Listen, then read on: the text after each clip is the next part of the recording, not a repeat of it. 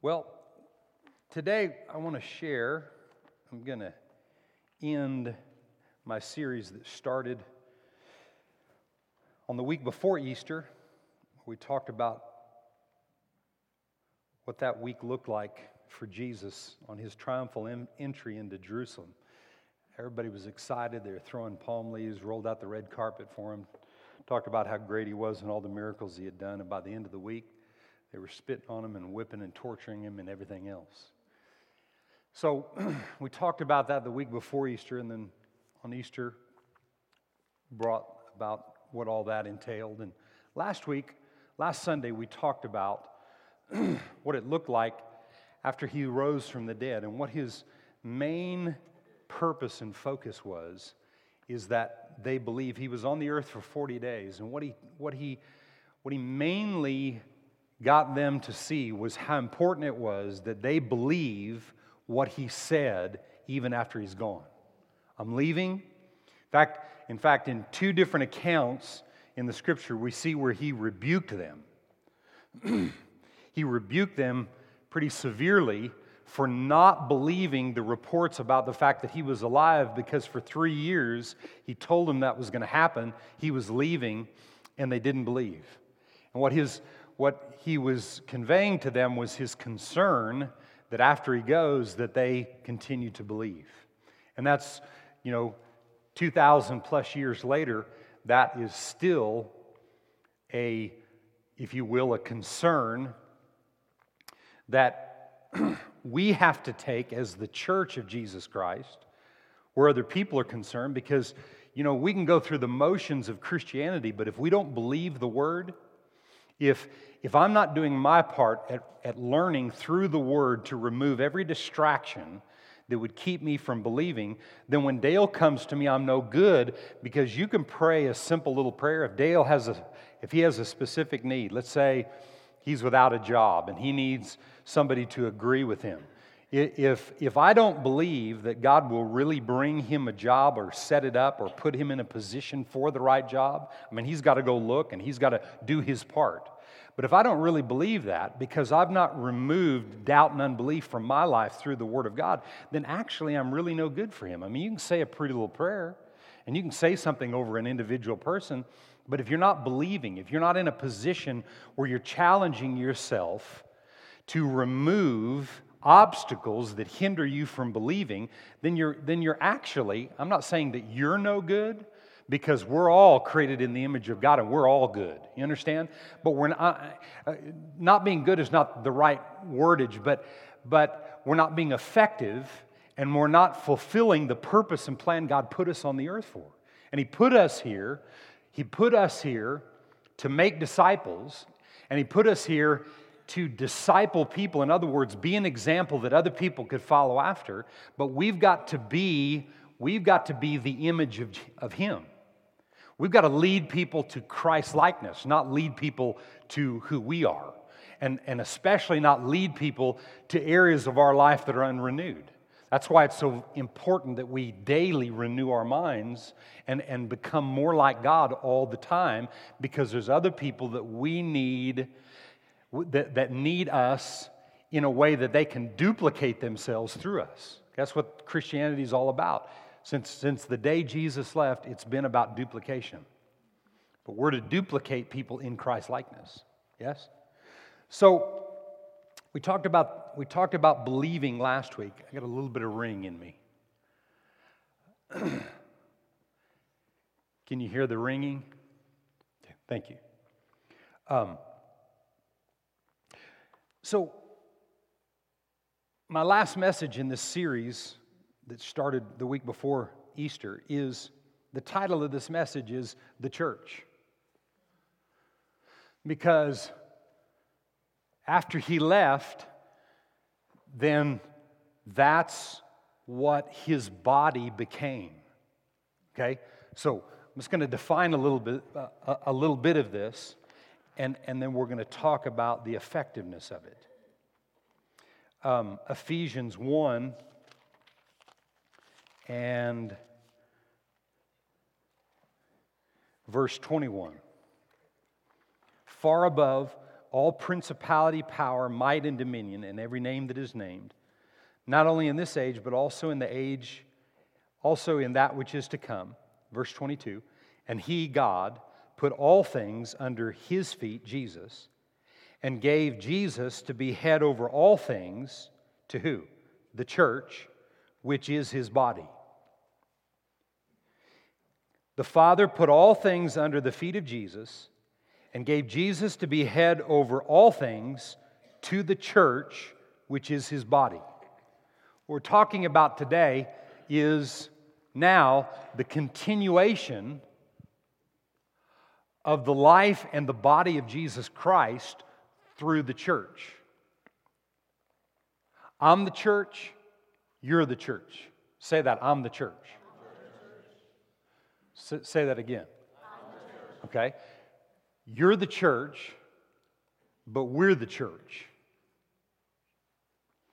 But the church is only as strong as its weakest part. That's why if you don't see yourself as the church, then you'll just you can kind of get away with all kinds of stuff and just roll the responsibility over onto the rest of the church. Well, so what are you saying, Pastor? That the church can be hindered if I don't choose to be the part I was created to be? That's what I'm saying. That's what he said. That's what the Bible says. So we're the church, which is His body, and so I'm the church, you're the church, we're the church, right? And we're only as strong as our weakest part. But we're made up of all these different parts. That's what makes us unique. Jesus, the difference in Jesus and all of us, there's several differences, but one of the differences is he was, you can say that He was the church in its totality because His one body made up everything that you and I are together. Pretty interesting and pretty unique. God set it up that way because He wanted us to learn to work together and live together and operate together in spite of each other, in spite of our differences. He wants us to live and operate and live in this life and be effective. So when you and I, and in your own ability, you're not going to deal with unforgiveness. You're not going to deal with a root of bitterness inside of you, as the Scripture talks about. You know, somebody been ugly to you, you're going to be ugly back because that's human nature. But when you work these things out and you learn to judge your heart and judge issues and deal with those issues through the power of the Word and through the power of the Spirit of God, then it begins to line you up and position you to be an effective working part that's not contaminated by things of the past.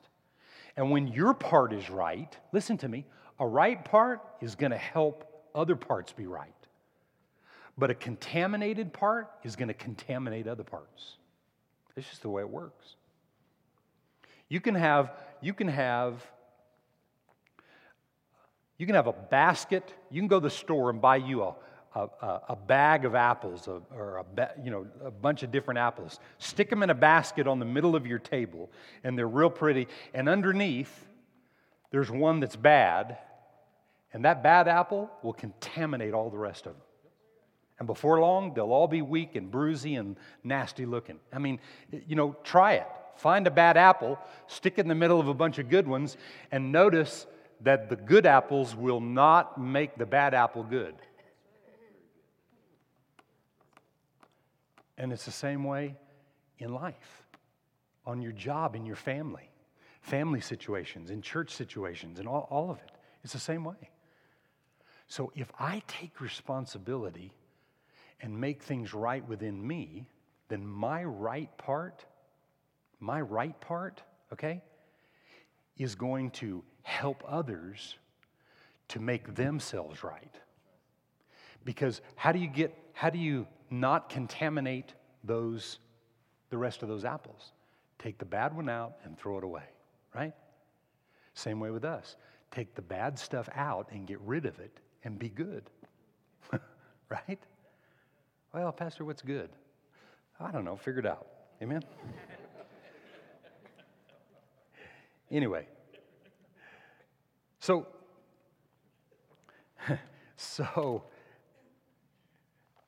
Matthew 28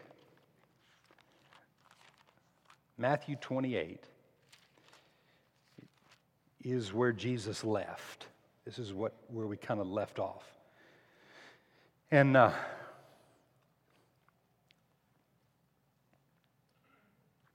verse 16, Matthew 28.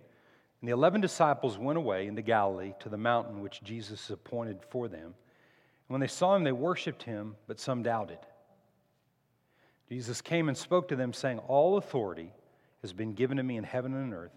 Go therefore and make disciples of all the nations, baptizing them in the name of the Father and the Son and the Holy Ghost, teaching them to observe all things that I have commanded you. And lo, I am with you always, even to the end of the age. Amen.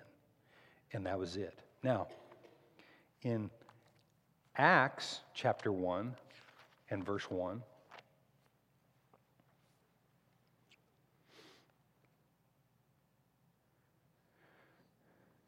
we see Luke giving account or giving his account of the end of the time with Jesus. And the former account I made, O Theophilus, of all that Jesus began both to do and teach, until the day in which he was taken up, after he, through the Holy Spirit, had given commandments to the apostles whom he had chosen, to whom he also presented himself alive after his suffering by many infallible proofs, being seen by them during 40 days and speaking of the things pertaining to the what? To the kingdom of God. In other words, pertaining to the church on the earth. The kingdom of God on the earth is the church. The kingdom of God in its expression on the earth, is the church. And being assembled together with them, he commanded them not to depart from Jerusalem, but to wait for the promise of the Father, which he said, You have heard from me. For John truly baptized with water, but you shall be baptized with the Holy Spirit not many days from now. Therefore, when they had come together, they asked him, saying, Lord, will you at this time restore the kingdom to Israel? And he said to them, It's not for you to know this, times or seasons, which the Father has put in his own authority. Isn't it amazing? You know, they wanted to know about his second coming, and he just left. This is when you're going to establish all these things. And he's saying, you know what? You don't need to know this. He said, but you shall receive the Holy Spirit, but you shall receive power when the Holy Spirit has come upon you, and you shall be witnesses to me in Jerusalem, in Judea, Samaria, and to the end of the earth. God, through Jesus Christ, left the earth, and he empowered us to be what? Witnesses, examples. He has empowered you and I to be free so that we can be free to advance his kingdom, that we can be free to establish his church in the earth. And today, in this talking of the church, the main purpose of the church is to make disciples. He said, go and immerse people in the revelation of Father, Son, and Holy Ghost and make disciples of all nations. And the purpose of the church is to make disciples. And just think of this simple statement. Disciples make disciples. Right? Like ducks make ducks. Right? So, until you become a true disciple, till you become a person that has been discipled, and you become a true disciple, you won't disciple people in the understanding of what Christ's purpose is in the earth. What is the purpose that we just read? To advance the kingdom, right? The kingdom advancing is the church, his body being everything it was created to be. Remember, you're the church, I'm the church, but we make up the church. And in spite of our differences, in fact, our differences is what make us so unique. If we will learn to draw from each other instead of be offended by each other, then the church will accomplish all it was created to do. Right? Now, just to confirm that, let's look at a few verses of Scripture. John 8, just to confirm this point.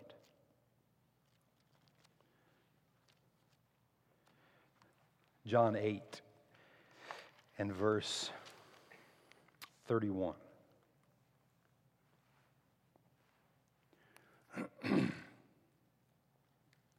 And Jesus said to those Jews who believed him, "If you abide in my word, you are my disciples indeed." So what is a disciple? A disciple is somebody that takes certain information and it becomes part of them.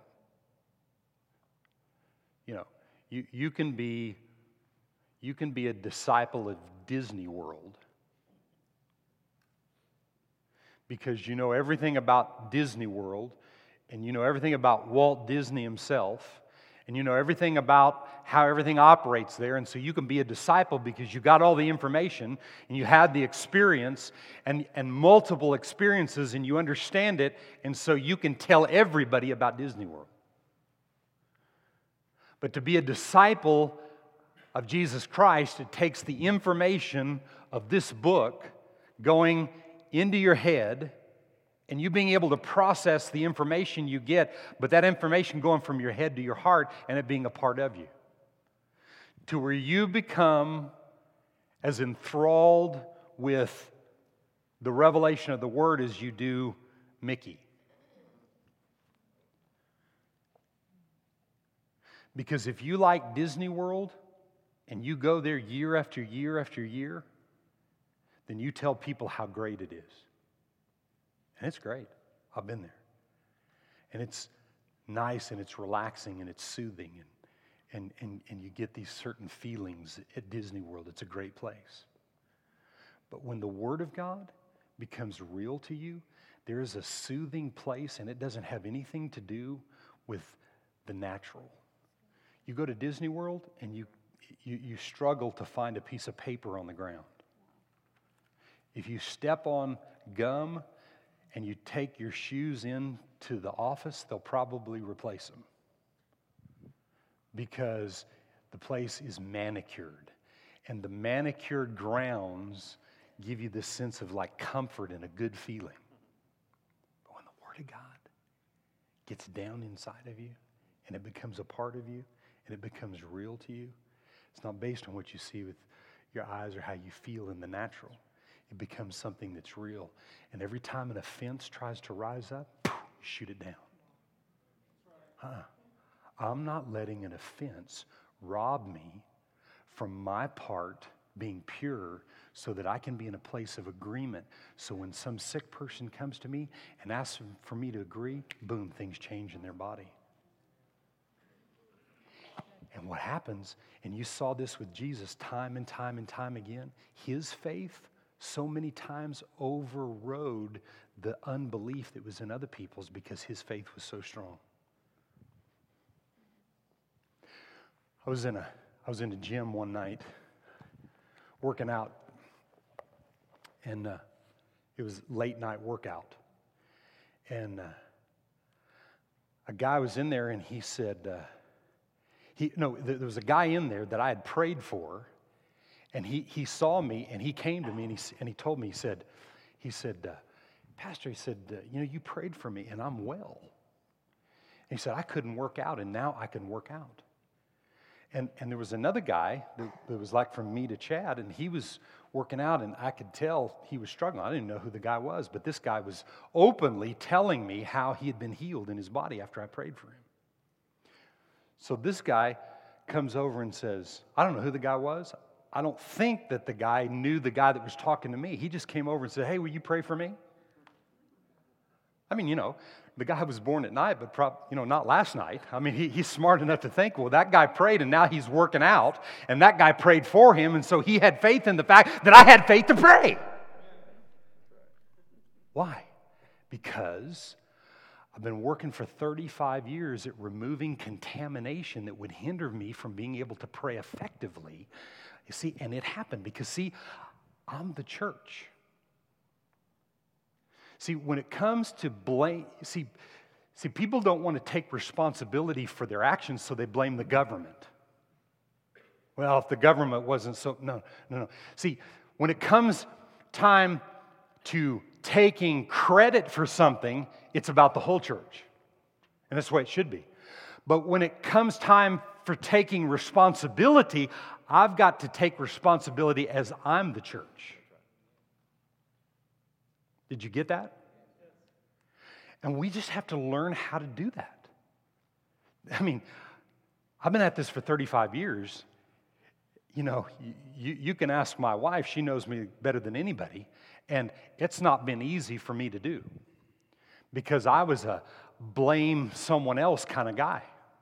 I was a justifying my position kind of guy, and I've had to have my mind renewed, and I've had to stay with it and stay on it because I let it up and I let go, and well, you know, at least I don't do this anymore. No, if I get involved in that, then sooner or later I find myself being contaminated with these things that are not right, and this justification mode that will contaminate my part of the church. I'm the church, but I'm connected to all of you and everybody else on the planet. And I got to be right. And I have to take that responsibility, and I got to work it out. And if it was easy, everybody would do it.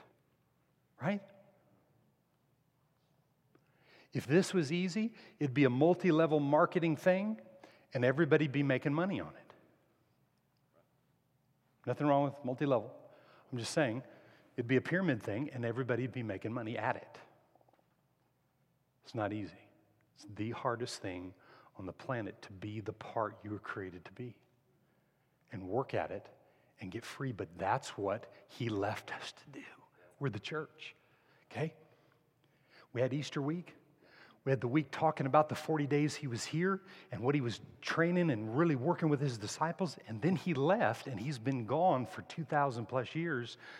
But He left us His Spirit, and He empowered us with His Word, and we can do this thing, and we've got to be these disciples so that we can make disciples. Disciples make disciples, right? Don't forget it. And what are the goals of discipleship? Number one, love God. The goals of discipleship, these are pretty deep, okay? Number one, love God. Number two, make disciples.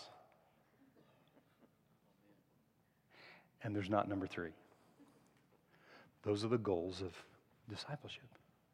Number one, love God. Number two, you make a disciple. Number one, you love God and all that entails, and you develop a love and a passion for God. And number two, you make disciples. But you make disciples with and out of and from the love that you have for God and the understanding of how much God loves you. That's how you make disciples.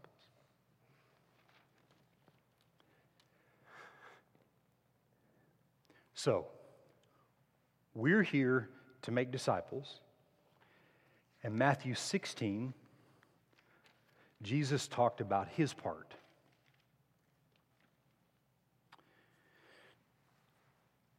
Verse 18. And I also say to you that you're Peter, and on this rock, well, just back up to, let's back up, take them a minute, but back up to verse 16. This is where His disciples came to Him and said, you know, people say that you're Elijah or Jeremiah, one of the prophets. And so Jesus asked His disciples, who do you say I am? And then in verse 16, Peter jumps up and says, you're the Christ, the Son of the living God. And Jesus answered and said to him, blessed are you, Simon Bar-Jonah, for flesh and blood has not revealed this to you, but my Father in heaven. The key word there is reveal. See? There's some revelation, Peter. You're blessed. You're empowered because there's some revelation. You're the Christ, the Son of the living God. And you couldn't have got that except from revelation of Father. And now watch this. And I also say to you that you're Peter, and on this rock. What rock? Peter? No. No, thank God it wasn't Peter. On the rock, and not you or anybody else. On this rock, the rock of revelation, Jesus said, I will build my church, that the gates of hell shall not prevail against. I will build my church. When Jesus left, he told his disciples, go make disciples, right? And here he says, I will build my church on revelation. Well, what he was telling his disciples in Matthew 18 was not go and water baptize people in the name of the Father, Son, and Holy Ghost and argue and fight over how you're supposed to water baptize. He didn't say that. He was telling them, go immerse them in the revelation of who Father is, who Son is, and who the Holy Spirit is. And when you immerse them in revelation of Father, Son, and Holy Ghost, what can happen? People have that revelation, and then they begin to be a disciple of Jesus. Then God can build His church with people who are working at decontaminating their lives, their minds, their thinking, their attitude, their emotions. And when you decontaminate yourself, you begin to be a candidate that God can build His church with. The reason people look around and say, well, all the things that are going on, it's because, God's in charge. No, He's not. No, God gave charge in the earth to man. But yet man can't work it out in the earth unless we submit ourselves and become disciples and then make disciples. Problem is, there's one of us here and one of us there and one of us here, and in between there's 100,000 other people that don't think like God. They may be born again, but they don't think like God. So after Jesus left the earth, what He left us by His Spirit was the empowerment to make disciples so that God can build His church. And the church is the extension of His body from the day that He left. Yet, His body, when He was here, He was the totality of the church. Now, His body on the earth is made up of all of us coming together and being willing individually to decontaminate our thinking so that we think like God and then we operate like God. And we step out in faith and believe God for this thing, that thing, and the other, and help other people believe God. You understand? And when we are wrapped up in that, God can build His church. If we're not wrapped up in that and we don't live our lives for that, God can't build His church. That's why it's been, the first disciples, apostles, thought that Jesus was coming back in their lifetime. And you know what? So is everybody else. So did the guy that wrote the book, 88 Reasons Why Jesus is Coming Back in 1988. Let's see what it's 2013. Anyway, he wrote the book and he didn't come back and whatever. But people have been thinking that for the last 2,000 plus years. But what's the key? You find it in 1 Corinthians 15, and we won't talk about it today, but you find the key that it's the church. And the church has got to walk in the enemy being under their feet. The enemy's defeated. He belongs under our feet, but we stay contaminated in our thinking and our attitudes, then he appears to have power and dominion, and it appears like things that we see are bigger than what God says is true. And that's what robs the whole earth. Because the only Savior to the earth is the church. Jesus has done His work. He's done it all. He is our Savior. He delivered us and set us free. But now we've been commissioned. The Great Commission was to make disciples. And in this church in 2013, when we cast Vision this year, Vision was about making disciples.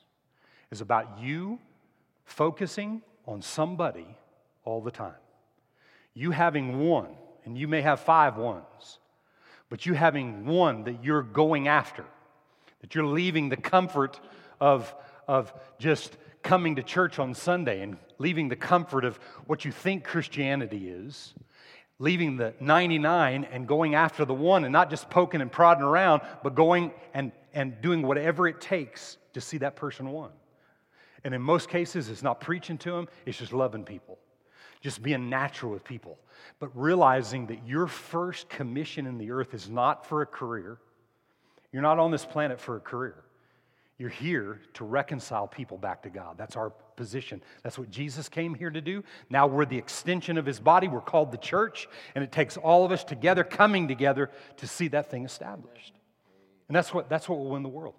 Listen, the government is not our problem. Who's in the White House is not our problem, one way or the other. In fact, if you like who is in the White House, that's not your answer. If you don't like who's in the White House, it's not your problem. That's right. Just think about it. People are not our problem. We wrestle not with flesh and blood, but principalities and powers and rulers of the darkness. You say, well, Pastor, what does that mean? Figure it out. Figure it out. If the Bible says that, then that's the way it is. People are not our problem. People have to be our focus. Because that's all that heaven looks at today is people. It's not about buildings, and it's not about ministries, and not about how successful you are. God's looking at people, and he created us to have a heart for people. And the more we think people, and the more we think about people, and think about being an example to other people, and leading them to Christ-like attitudes and attributes in our life, then what will happen is that they'll change. And most of the time, you win people without a word. You don't preach to them. That preach, man, when I first got saved, man, I preached to everybody. I'd be in restaurants, and one time I was in a restaurant, I was standing on a table, thinking I needed to preach to the whole restaurant. It's a good thing you weren't there. You would have been really embarrassed. I'm embarrassed even thinking about doing it. I'd be somewhere, I'd be working, and I'd be at lunch break or something, and I was standing in line at a Burger King one time, and I just turned around. It was a captivated audience. I thought, man, I might as well just preach to them about things I've been learning. Told the whole place. And you know what? Most of them just ignored me. And you know what? For the most part, that really doesn't do a whole lot unless God really led you to do it. And I really wasn't led to do it. I just heard someone else do it, and I wanted to try it, and it really just didn't work. And so most of the time, you're going to win people without a word until they start asking you questions. That's not every time. That's not every situation. I'm not saying don't be bold and say something that's right, but don't offend people. We're not here. We're for people, not against people. And don't put your Christianity on somebody that can't swallow it. Just love them. The kindness of God leads a man to repentance, not your many words and how eloquent you think you are, which you probably aren't, and all that, right? So, God is building his church, right? He's building the church. And in Revelation, we won't go there, but in Revelation 2 and 3, you can go and read about the churches in Revelation 2 and 3. And it's John's letters from what Jesus spoke to him about the churches. And he said to them that overcome, that these things would happen. The crown of life would be given to them. That victory would come to those that overcome. And we've been created to overcome in our minds so that we don't stay the same, that a year from now you won't be the same person that you were before. And the more you change mentally and in your thinking, and the more you change about who you think you are and how God sees you, the more you have power to be a blessing to other people. In other words, get our minds off ourselves and get it off onto what is really the heartbeat of God, and that's people and people's lives. Amen? In Acts 2 and verse 47, after the day of Pentecost had come, it says this.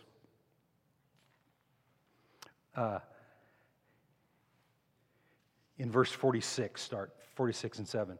So continuing daily with one accord in the temple and breaking bread from house to house, they ate their food with gladness and simplicity of heart, praising God and having favor with all the people.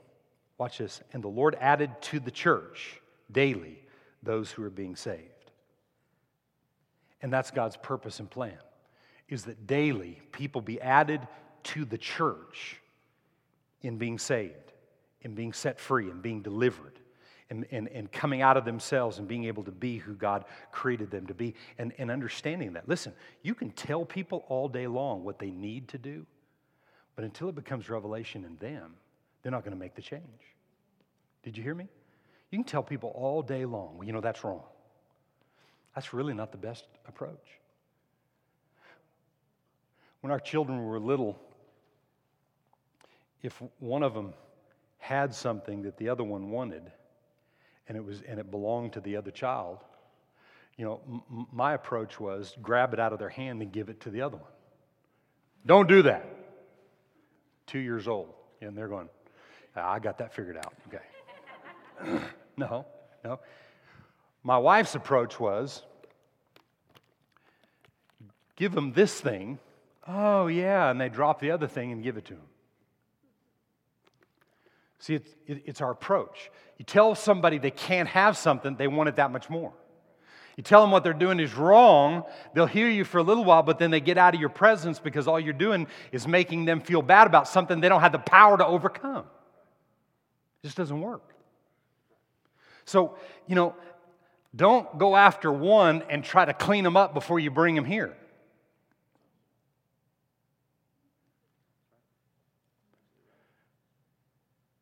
Be a blessing to them. Accept them the way they are. There's nothing that they do in the natural that is a shock to God. I don't care what it is.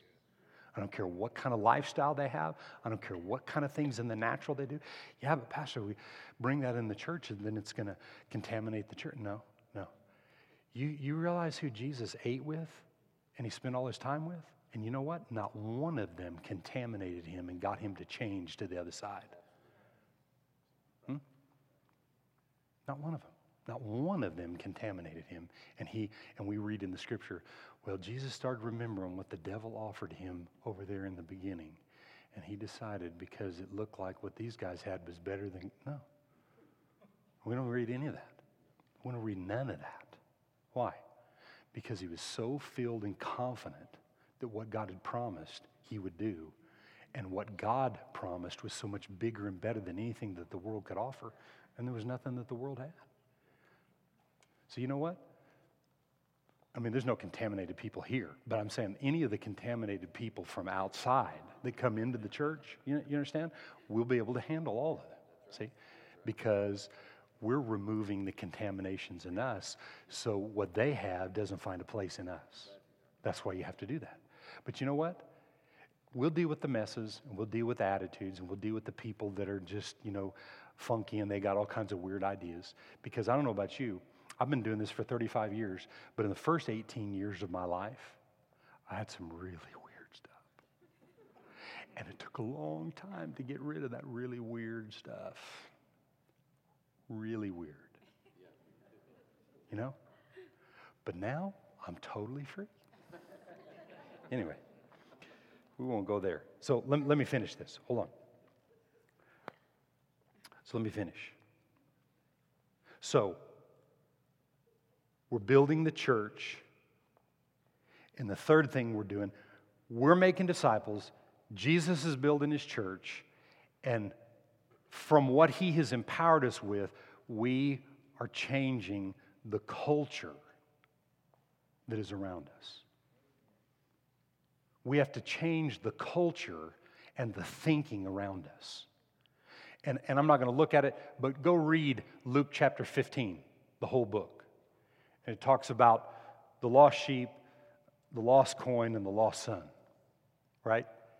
And none of those make any sense. Why would you leave your 99 sheep and go look for one? The wolves are out there. He left him in the wilderness. In the wilderness is where he left him. And he went looking for the one. Doesn't make any sense. Why go look for one coin when you got all these other coins? Why be passionate and throw a party for a son that squandered all of his wealth and had attitude in doing it? Why go after that one? Doesn't make any natural sense. That's the culture we're changing. We're not people that are going to operate based on the sense realm. We're people that are going to operate based on word realm and spirit realm. Amen? And if God says you go after one and get out of your comfort zone and focus on one person, then that's what we do. God says rejoice when one that's been, that deserves to die and be in hell comes into the kingdom. Hell wasn't created for men and women. Hell was not created for mankind. It was created for the devil. Right? So if he didn't desire for one to perish, but everybody to come to the saving knowledge, then there's not anybody that can't be saved. I don't care what you've ever been taught, that's the truth of the word. And we're changing culture and we're changing thinking where that's concerned. Can you say amen? And I want to end with this verse, last verse. 1 Timothy 3, we read this a lot. But to me, this is how culture changes. There's more involved in that. But without what I'm going to read to you in verse 15 of 1 Timothy 3, the culture can't change. But Paul says, but if I'm delayed, I write so that you may know how you ought to conduct yourself in what? In the house of God, which is the church, okay? And then, and I'm not adding this in error. I'm adding it based on another verse that we just read, okay? So he said, how you should conduct yourself in the house of God, which is the church, which is his body, right? The church, which is his body. The church of the living God, the pillar and the ground of truth. Okay? So the importance of the church and what we know of as the church, which is the coming together of all the individual churches or the parts that make up the church, that the truth that's being preached, what I'm saying to you today is something that you have to work out inside of you. You've got to believe that you were created to make disciples. That means you've got to get in front of people some way, somehow, and you've got to begin to be a witness over time. I'm not talking about pressure, and I'm not talking about anybody pressuring you doing that. If God wants you to do that, you've got to work that out. What does it look like? Who is somebody that you could, because see, what we're talking about is what it was like the week before Jesus was crucified, the week and the time that he was crucified, the 40 days after, and now the church. Because the church is the extension of his body. So what does it look like? And what it looks like is we've got to be involved in the Great Commission. He's already done everything to establish the church. But in the Great Commission of making disciples is the revelation of who Father, Son, and Holy Ghost is, and that becoming real to us so that in that revelation we can change culture. What is culture? Culture is just based on what people think. Who would have ever thought that culture would have been about somebody wearing jeans with holes in them?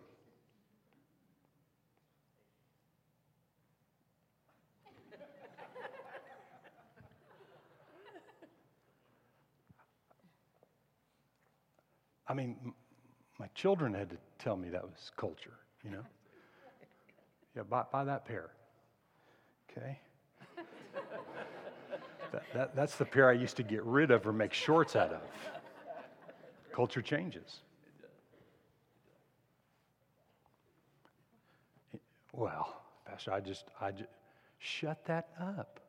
I just what? Shut it up.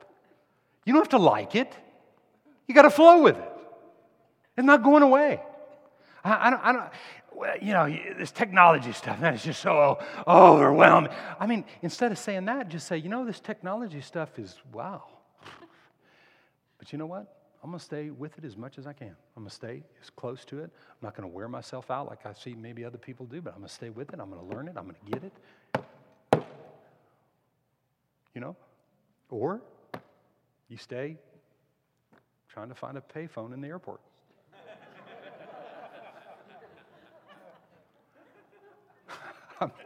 Why would you want to do that when you could carry your own phone with you? Unlimited minutes. You know what I'm saying? Let's change. Only thing that is certain today is change. That's it. Other than the fact that God will never change. Certain. Absolutely certain. Amen? So, today, as you leave this place, remember that there is a one out there that you've got to Begin to position yourself. Now, don't raise your hand whether you liked this word today or not, but just sit there and think about maybe somebody you think that you know that might like a word like this, that could relate to it. You know? Last year or so, there was somebody here, they're not here anymore, but somebody came in here and they came up to me after the service and they said, I really like that. I really like that. It's not, and he mentioned another denomination or whatever, it's not like that denomination. I said, cool. I mean, he liked it. And yet in the natural, see, somebody that would have allowed their mind to think that somebody like that couldn't receive, they liked it as the first time they'd ever been in a church like this, and they liked the word. There are people that would like this place, and the thing about coming here is just that we've got something that a lot of people need. And that's part of your responsibility, is to lead people to the church. And lead people to a place where the ground and the pillar of truth that the church is what will help to change culture. We all begin to change because we think the same way. You say, well, it's kind of like brainwashing. Call it whatever you want. But I don't know about you, man. 35 years now, my brain has been washed. And it's been washed with the Word of God. And man, where I would be today had it not been for the brainwashing of the Word of God. Whew. Man, where you and I would be today. So remember this. Receive this word today and know that you've been commissioned to be the extension of the body of Jesus Christ in the earth. Amen?